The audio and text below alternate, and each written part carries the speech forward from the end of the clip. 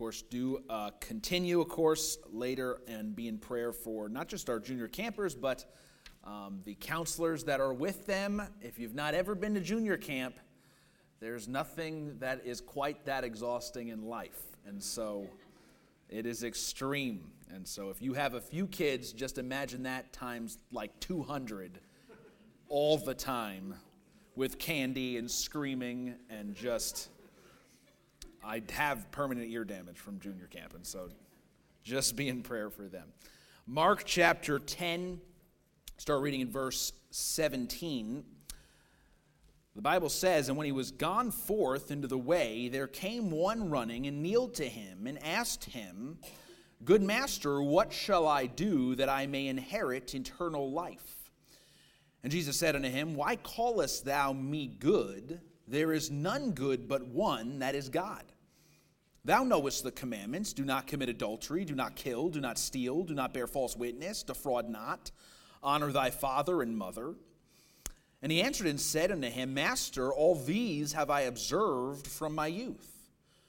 Then Jesus, beholding him, loved him, and said unto him, One thing thou lackest, go thy way, sell whatsoever thou hast, and give to the poor, and thou shalt have treasure in heaven, and come, take up the cross, and follow me.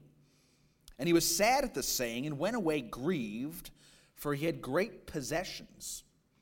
And Jesus looked round about, and saith unto his disciples, How hardly shall they that have riches enter into the kingdom of God?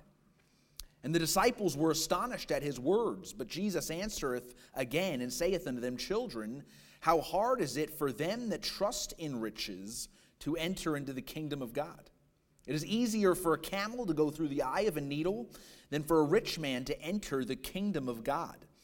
And they were astonished out of measure, saying among themselves, Who then can be saved? And Jesus, looking upon them, saith, With men it is impossible, but not with God. For with God all things are possible. Let's open up in a word of prayer. Heavenly Father, Lord, we're thankful this evening to be in your house, and thankful for your blessings. And no doubt this evening as we come to the prayer service, we have many needs to bring before you, and those that are dear to our heart here that have needs and health issues and all sorts of issues that we need your hand at work in. And as we think of the junior campers and VBS coming up, and we're just asking for you to be at work. But God, right now we're thankful that we can be gathered around your word and hear from you, and we ask that we might, that this not just be a formality, but that you might speak to us this evening. Lord, we're thankful again for the opportunity to come to your house. We love you, and in Christ's name we pray. Amen. You are probably familiar with the story of the rich young ruler that comes to Jesus and has of course, many possessions, the Bible says, and he had made a life of success for himself. We don't have a lot of context as far as how and what and when and why he was rich and what kind of a ruler he was. We can speculate, of course, but he comes to Jesus as this person wanting to procure eternal life. That's what he says. How do I inherit eternal life? Now, of course, many people read into this because we know the passage and we know what's happening here. Sometimes we read into this and assume this is either a hypocritical question, or he's coming as many others have come to Jesus and looking to trap him in something or to somehow trip Jesus up. But really, from the information given in the passage, we can only surmise that his question was really, how do I get eternal life?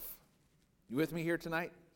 All right, we can question that, but that's what he asked, and that was his desire. There's nothing to indicate necessarily that he was entirely insincere in his desire. We don't know what other motivation he might have had. And of course, he doesn't know who Jesus is really. He falsely refers to him as a good teacher. But he's there with the heart to be accepted by God, at least in some sense. You with me here tonight? And he claims to have kept the law from the time that he was a child. That's what he claims. Now, of course, once again, from our perspective, having the book of Galatians and Ephesians, we understand this is something very impossible for him to have done. And we understand that's a ridiculous claim to have been made. You with me? Jesus says, what should you do? You ought to keep the law. You don't commit adultery, don't bear false witness, don't kill, don't steal. In other words, keep the entire law. And he goes, well, yeah, no, I've got that part. Don't worry about that. Now, us looking back, we go, that's ridiculous. No, that's the whole point. You couldn't have.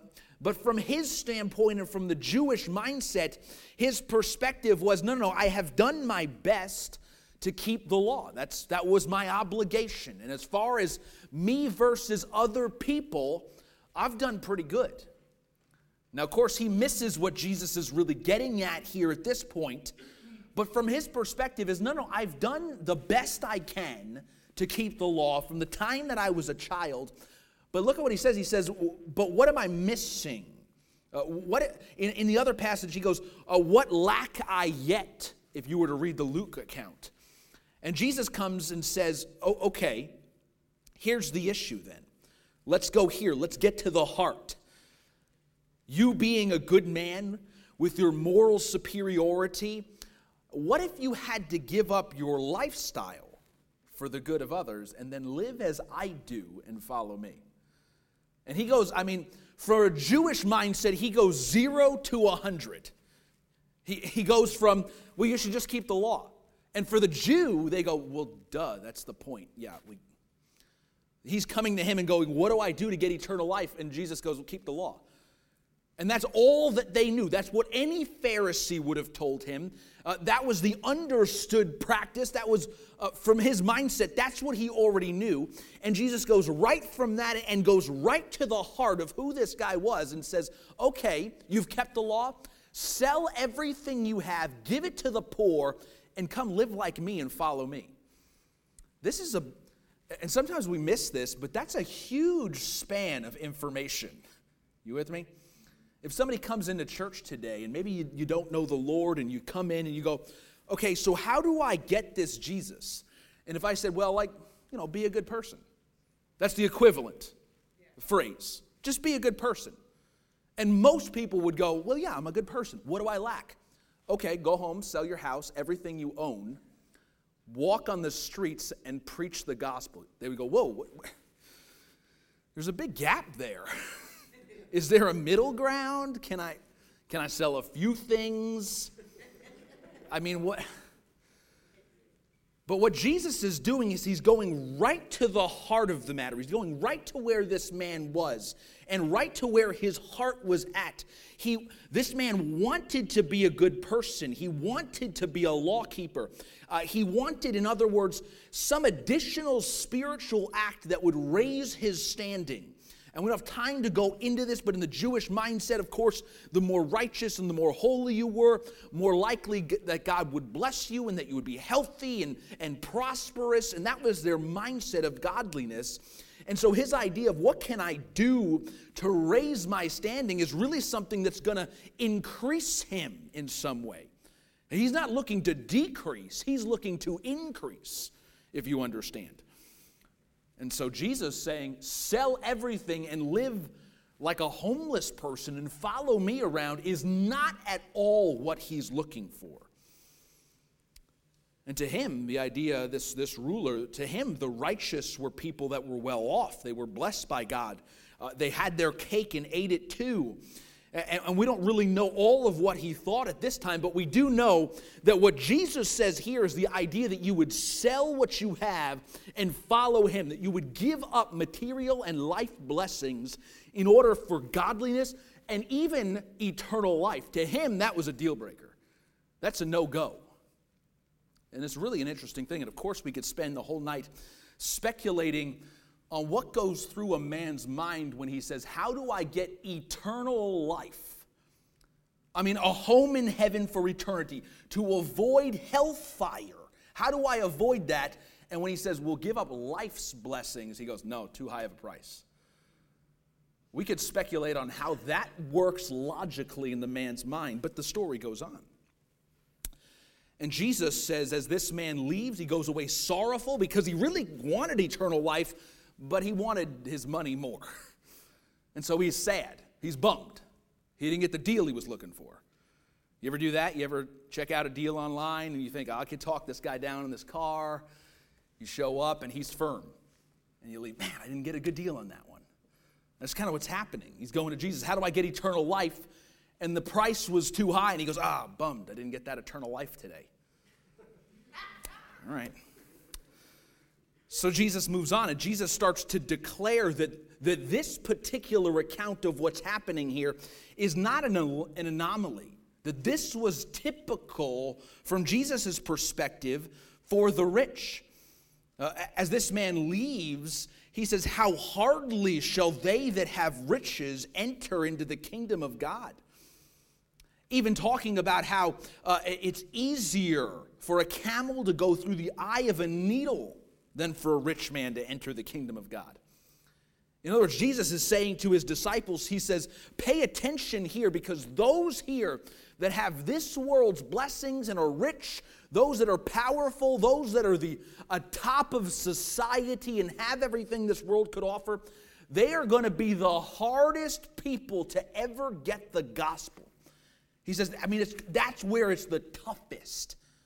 He goes, it's easier to get a camel through the eye of a needle. If you've ever tried, I would imagine it's difficult. I've not given it a shot, but, maybe if you ground it up, I don't know. But I don't think that's what Jesus is thinking. And he says, rich people hardly enter the kingdom of God. It's difficult for them. He's getting to the idea that it's difficult for the rich to grasp the idea of what it means to come to God as a destitute sinner. And he's coming with this connotation that those that would come to Christ are those that are willing to put their whole life in the hands of Jesus, if you understand. There's this fundamental shift in the way that somebody has to think, where so often, and I don't know if you thought this way before you came to Christ, but the idea of religion, at least for me before I came to Jesus, was it's a good thing.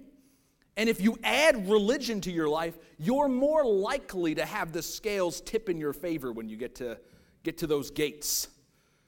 And so add a little bit, put a little in, try not to lie, don't kill anybody, no hit and runs, that kind of thing. And if you go to church, man, you get an extra couple gold stars, and maybe it works out. And so Jesus is preaching, no, that's not how it works at all. When you come to me, you have to lay everything down, be willing to forsake every notion of how you might justify yourself righteously, and come destitute to me, as if you have nothing already. And because of that, Jesus says the rich have a hard time with that. Because to them, they have righteousness, they have wealth, they have security, they have what they need. And to come and be willing even to sacrifice, that's off the table. Those that have safety and health and security and comfort are not necessarily looking to get rid of those things, or as coming as though they might have to. But as he would declare here, those that live day by day unsure of their future or their well-being find it much easier to trust the Lord. And even here, we could go into here and look at maybe a twist to this story and be honest with ourselves and realize that maybe we are all really in the category of the rich tonight. And we could talk about that. We've got it pretty good in the grand scheme of things. We've got safety and modern medicine and financial security and comforts galore. And so often, really, the idea that we would have to give up any of those things for the cause of Christ seems preposterous to us. And I don't know if you've ever thought this, but sometimes maybe you joke about this even amongst ourselves as Christians, and we go, imagine if Jesus called you to go live in Africa in a tribe and sleep on the floor. Wouldn't that be crazy? Wouldn't that be ridiculous? Yeah, we would never do that. Because even the idea that we would not live the common, typical 21st century first world country lifestyle is almost ridiculous to us in a lot of ways. And I think sometimes we have to come to the Word of God and realize that probably from God's perspective, as He looks out on the world, we probably all fit into that category of the rich, where we've got it today. And Christ's idea of what He wants from our lives might be to maybe even give up some of that. And the Bible talks about they that are rich fall into a snare and a temptation. And of course, we know we have to be careful not to let that dictate how we serve the Lord. But what I want to get to here tonight is that the reality is that many of us, even though maybe from God's perspective we're pretty well off, many believers have given up quite a bit for the Lord. I mean, I imagine in this room, if we were to go around, I would imagine everybody here probably has something that you would say, yeah, I've had to sacrifice for God. I would imagine, I'm not going to give personal examples here, but I would imagine for all of us, there's situations that you could talk about that have taken place to where you've suffered hurts, or maybe you could be way better off financially. Maybe you've had to go through tough times in your family or with your children or in so many different areas so that you could do right. We don't know. Many have suffered loss and endured fires because they're going to do right before the Lord. I would imagine there's many examples of that here in this room. Just the idea that you're here on a Wednesday night. Sometimes we don't maybe even recognize from the pulpit the idea that in our world today, in order to be in church 4 times a week, that takes a little working in your life. I don't know about you, but I work here, and it's difficult to get enough time to come. You with me? I mean, I understand that in your life, it takes a little bit of sacrifice just to show up in a lot of ways. Your work schedule probably would like many of you to be working right now, or on Sundays, or there's a million things at the house you can do, or there's family endeavors that you just don't have time to do otherwise, and you're sacrificing those things. I know that even just coming, for many of us, it takes a sacrifice. And no doubt we could go deeper into that hole and look at how much maybe has been given or sacrificed financially and in our families, and so much. And this is where the story continues, because Peter gets to this point. As the rich young ruler leaves, and as he's sorrowful because he doesn't get eternal life, because he's holding on to these riches and he won't give up the things in his life, and Jesus declares that the rich hardly enter the kingdom of God, Peter all of a sudden pipes up, as Peter likes to do. And in verse 28, it says, "Then Peter began to say unto him, Lo, we have left all and followed thee." If you know Peter, that's just such a Peter thing to say right there. Jesus is declaring how the rich can't enter the kingdom of God because they're holding on to their riches, and this man's sorrowful, and he's not going to get eternal life. And Peter goes, "Oh, we've left everything, Jesus. Did you notice that? Hey, Jesus, did you see us over here? We totally gave up our whole lives to follow you." I know, yeah, that guy over there, what a joker. He would not give up anything. But we? Come on, Jesus. Where's my fishing boat even at? I don't know. I haven't got a clue. I didn't even pack a bag. You see how much we've given? We talk about Jesus, Peter's mother-in-law. He goes, "I left my mother-in-law. I didn't even care about her. She's back there. I'm real broke up about it, but here I am." He says that rich guy, he wouldn't sacrifice for you. He loved his possessions and his comforts too much. But we, Jesus, we've given everything for you. And of course, we all know the attitude here, the look how much I've given attitude. And I bet we all have one in our life that no matter what they've given, you know they gave it. Okay? If they made dinner, you heard about how long it took them to make dinner and how hard it was and how they slaved and how hot it was today and how many 42 things they did. You have those people in your life. If they're going to give you a ride to the airport, just be ready to hear about it for the next 7 years, about how they brought you to the airport and how rough it was, but they were willing to give for you, because that's what Peter's getting at here. Jesus, look at what we've done. Look at, and understand here, Peter's not informing Jesus. Jesus already knew this. He knew exactly what each disciple had given up to be there. Peter's idea here is that he's kind of positioning himself with his sacrifice.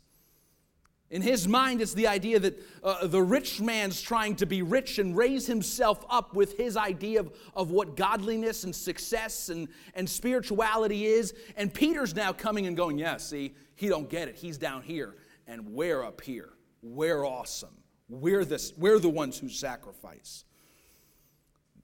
There are the look how much I have people, and there are the look how much I don't have people. And the attitude is really the same. The attitude is look at me. And that's exactly what Jesus is getting at. The idea here is so much about the focus on self and what I have, or in other words, what I don't have. And so Peter, look at what we've given. And then in verse 29, Jesus answers him. And Jesus answered and said, verily I say unto you, there is no man that hath left house or brethren or sister or father or mother or wife or children or lands for my sake in the gospels, but he shall receive 100-fold, now in this time, houses and brethren and sisters and mothers and children and lands with persecutions, and in the world to come, eternal life. But many that are first shall be last, and the last first. And so Peter uses this a situation to try to declare to Jesus how much he's given. And so often we get that feeling in ourselves. Man, God, look at how much I've sacrificed to do what you've called me to do.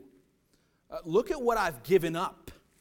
Oh, I could have been making this much money if I would have went this route. Or I could have had this pleasure if I would have denied you.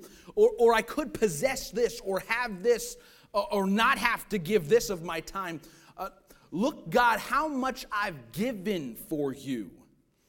Or look, God, man, this evil befell my life and I faced this trial and this health ailment and this situation. And man, it became hard in my life in this place and I didn't forsake you.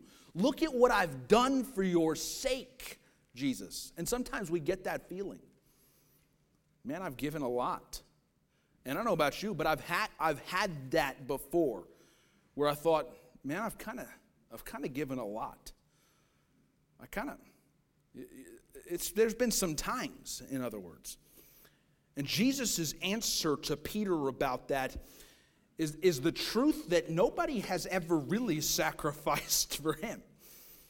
Jesus declares that there's nobody that has suffered real loss for him. Do you see what he says? He says, nobody's given up.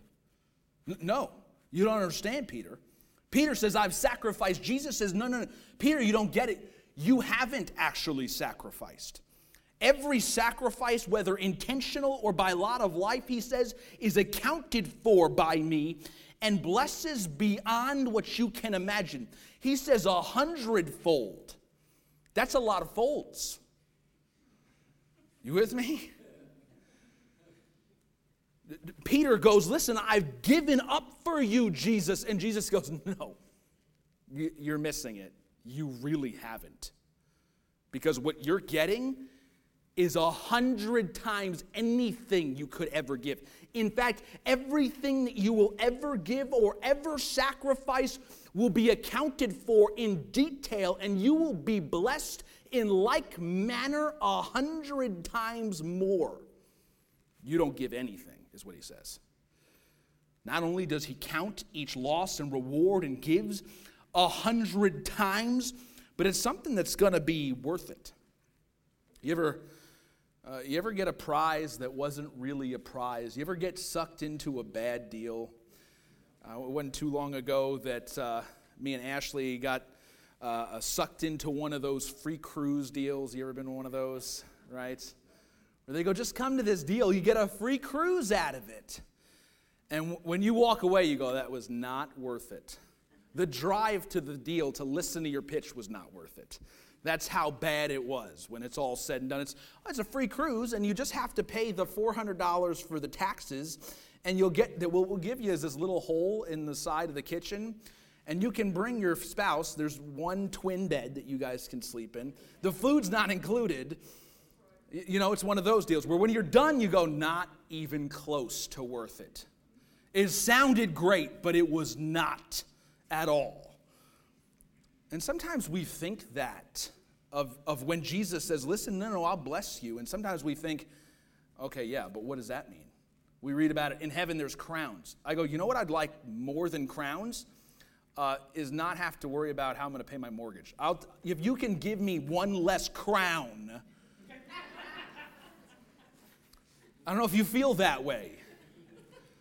But I kind of do. When your car breaks down and it's 100 degrees and you're sitting on the side of the road sweating to death, you're going, I could not care less if I have 7 crowns or 6. I really could not. I need a car that gets me to, that's what I need right now. And maybe you've been there and we start to think, there's no way that today's sacrifice is going to be worth it. We can't even understand what could possibly be given. But if we understand who God is and really how mighty and how powerful, how much He understands who you are, we think, man, how could God ever give me anything? He created you. He can invent things you wouldn't even know you want until He gave them to you. And there's not going to be a single soul on Judgment Day that's going to go, oh, that's all this worked out to be? I totally would not have given that for this. Nobody's going to say that. Nobody's going to say they got a bad deal then. Nobody's going to say they got robbed. Nobody's going to be disappointed with how they're rewarded for their sacrifice to the Lord. That's not, and here's what's amazing is God doesn't even have to do this. God has given of His own life, and He sacrificed His own life for us so that we could be saved. And if that's all that He ever gave, there would be nobody that could ever say, it's a bad deal. You get eternal life and not hell. So really, if it was just that, you got a good deal. But He says, no, I don't have to, but I'm going to make sure that no matter what, even if we don't account that part of it, which is a pretty big part, He says there's still going to be nobody in heaven that's going to say, I've given anything. He says, you're not going to give anything. Because in Ephesians 5:2, Jesus declares what He is. He says, Christ also hath loved us and hath given Himself for us an offering and a sacrifice to God for a sweet-smelling savor. And here's the idea. When all the dust has cleared, Jesus wants to make it totally and completely obvious that He's the one that has sacrificed. This is important. Jesus is the one that has declared that He is our Savior. He is the sacrifice. From the beginning of the Bible to the end, it's a story about the coming Messiah that would die for your sins and reconcile you back to Himself. And the entire message of the Bible is that Jesus is the sacrifice. And He says, I am not going to allow anything to happen that would detract from that. When we get to Judgment Day and we all stand in heaven, it's going to be very, very clear that I'm the one that has sacrificed for you, not you for me. Isn't that awesome? I don't know if we can gather and grasp really what that means. But when it all, no matter how much you and I have given or sacrificed or suffered here for Him, when we get there, nobody's going to go, wow, man, Chip really sacrificed. What a great sacrificial servant that's given up. No. It's all going to be about His sacrifice. It's all going to be about, wow, can you imagine how much God has given for us? Not in heaven, we're not going to be the ones lifted up in praise for our sacrifice. We're going to be the ones that are rewarded 100-fold. In other words, if you look at our lives in heaven, objectively, it's going to go, man, they got overpaid. That's what it's going to be. In heaven, and you're standing in this mansion in the streets of gold and blessed, apparently crowns, and who knows what miraculous things.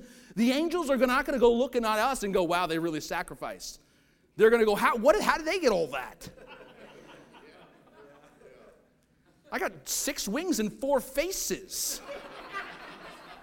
It's ridiculous.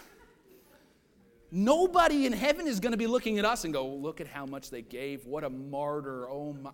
No. It's going to be, you're overpaid. Why? So that in heaven, for everybody to declare, whether all of creation, whether they exist in heaven or in hell, will all understand very, very clearly that He was the sacrifice. Not you and me. It's a wrong perspective, in other words, for you and I to walk around with the mindset that we've given something for God. That's the idea. It's a wrong perspective for us to come in and act as if we're some martyr that's sacrificed and given and, oh, my life is destitute and I could have had it so much better, but look at what I've given for the Lord. I tithe and give to missions, and I could have a better job, but I said I'm not working Sundays, and here I am, and I've given so much. Jesus says, no, that's the wrong perspective. You don't get it. You will have, when everything is accounted for, you will have given nothing. Those that say, I've given my whole life to serving the Lord, and this is what I have, and so often, and I don't know about you, but sometimes in my life, you take account of yourself, of how much you feel like you've given to God and how much you've received today. And it's easy to get the mindset of, man, look at how much I've given to God and this is how He repays me. This is all I get. Come on, I imagine some things have happened in our lives where you're struck with tragedy or hardship happens or family troubles or whatever it is where you go, man, I've served the Lord. I've done my best. This is how God repays me. I couldn't get a bone here. And sometimes we get to feeling that way. I've given my whole life and this is it. And the reality is that it's just such a wrong perspective. We're not the ones that have given our lives. He gave His. And even if tonight He were to take our very lives, we're the guilty ones and He the innocent. Jesus so clearly wants you and I to understand that He's the one to declare His love to us. He's the one to declare His sacrifice to us. He's the one that's died for us. He's the sacrifice. He's the Savior, and nobody's taking that title from Him. So when you go, man, I've given a lot, God, God's saying, no. You just wait. You will have given nothing. Your God isn't the one who asks you to give for Him. He's the one that's given for you.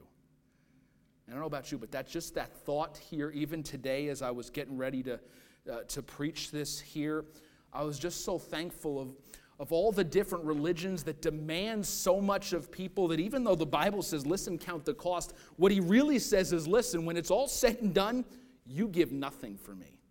I want to give for you. That's our God. Isn't that awesome? And as we've gone through this series of Forget You, if you will, no doubt many have been reminded of their sacrifices and what they've given, whether it was financial in order to be faithful to God or the struggles in your marriages and the suffered of health ailments or tragedy or discouragement, even though you've served the Lord and you thought, I've given a lot. And it's easy to get the mindset to think, man, I've given so much, God, why am I not blessed? Why is my sacrifice not rewarded? Why do I suffer when I've given so much? And I know there's countless scenarios where it's difficult for us to understand. I know there's countless scenarios where it's impossible to comprehend that what we suffer here will one day be worth it. But here's what I want you to understand. This is a truth of who God is. God will never be in our debt. It's just the truth. There is not going to be one scenario you say, I can't imagine how what I'm going through today could ever be worth it. Can I tell you something about God? He's going to make sure it is. Because he is not going to allow anybody to stand before him and be the one that's sacrificed. He's the one that's sacrificed. He's the Savior. I know it might sometimes seem impossible, but God will not be in our debt. He's the sacrifice. In other words, it will be worth it all when we see Jesus. And so the point of this is there's so much going on in this passage. What Jesus has to say here in this idea of sacrifices is Peter's response to this rich young ruler in the idea that, man, haven't we given a lot? And Jesus wants us to understand, no. In fact, your goal is the idea here. If you could give any more, it's probably the best investment you could come up with. I don't know if you know of any investments that return 100-fold. That's a lot of folds. There's not many investments that have that kind of return. I don't think Bitcoin in its heyday had that kind of benefit. Jesus is saying, get the proper perspective. I'm the sacrifice. You're the one that's blessed. You say, I have it bad. Today you do. One day, you'll be overpaid. So, and one, have the understanding that you're who you are and who God is and what's going on in the grand scheme of things, and understand he's the sacrifice. But then endeavor to just give more. Endeavor to have the heart that, God, I trust you, and if there's anything more I can give, man, I know I'll receive even more.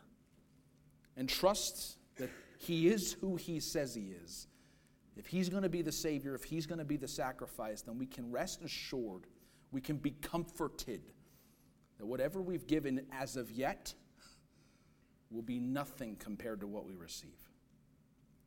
Let's stand to our feet and pray this evening. Heavenly Father, God, I'm so thankful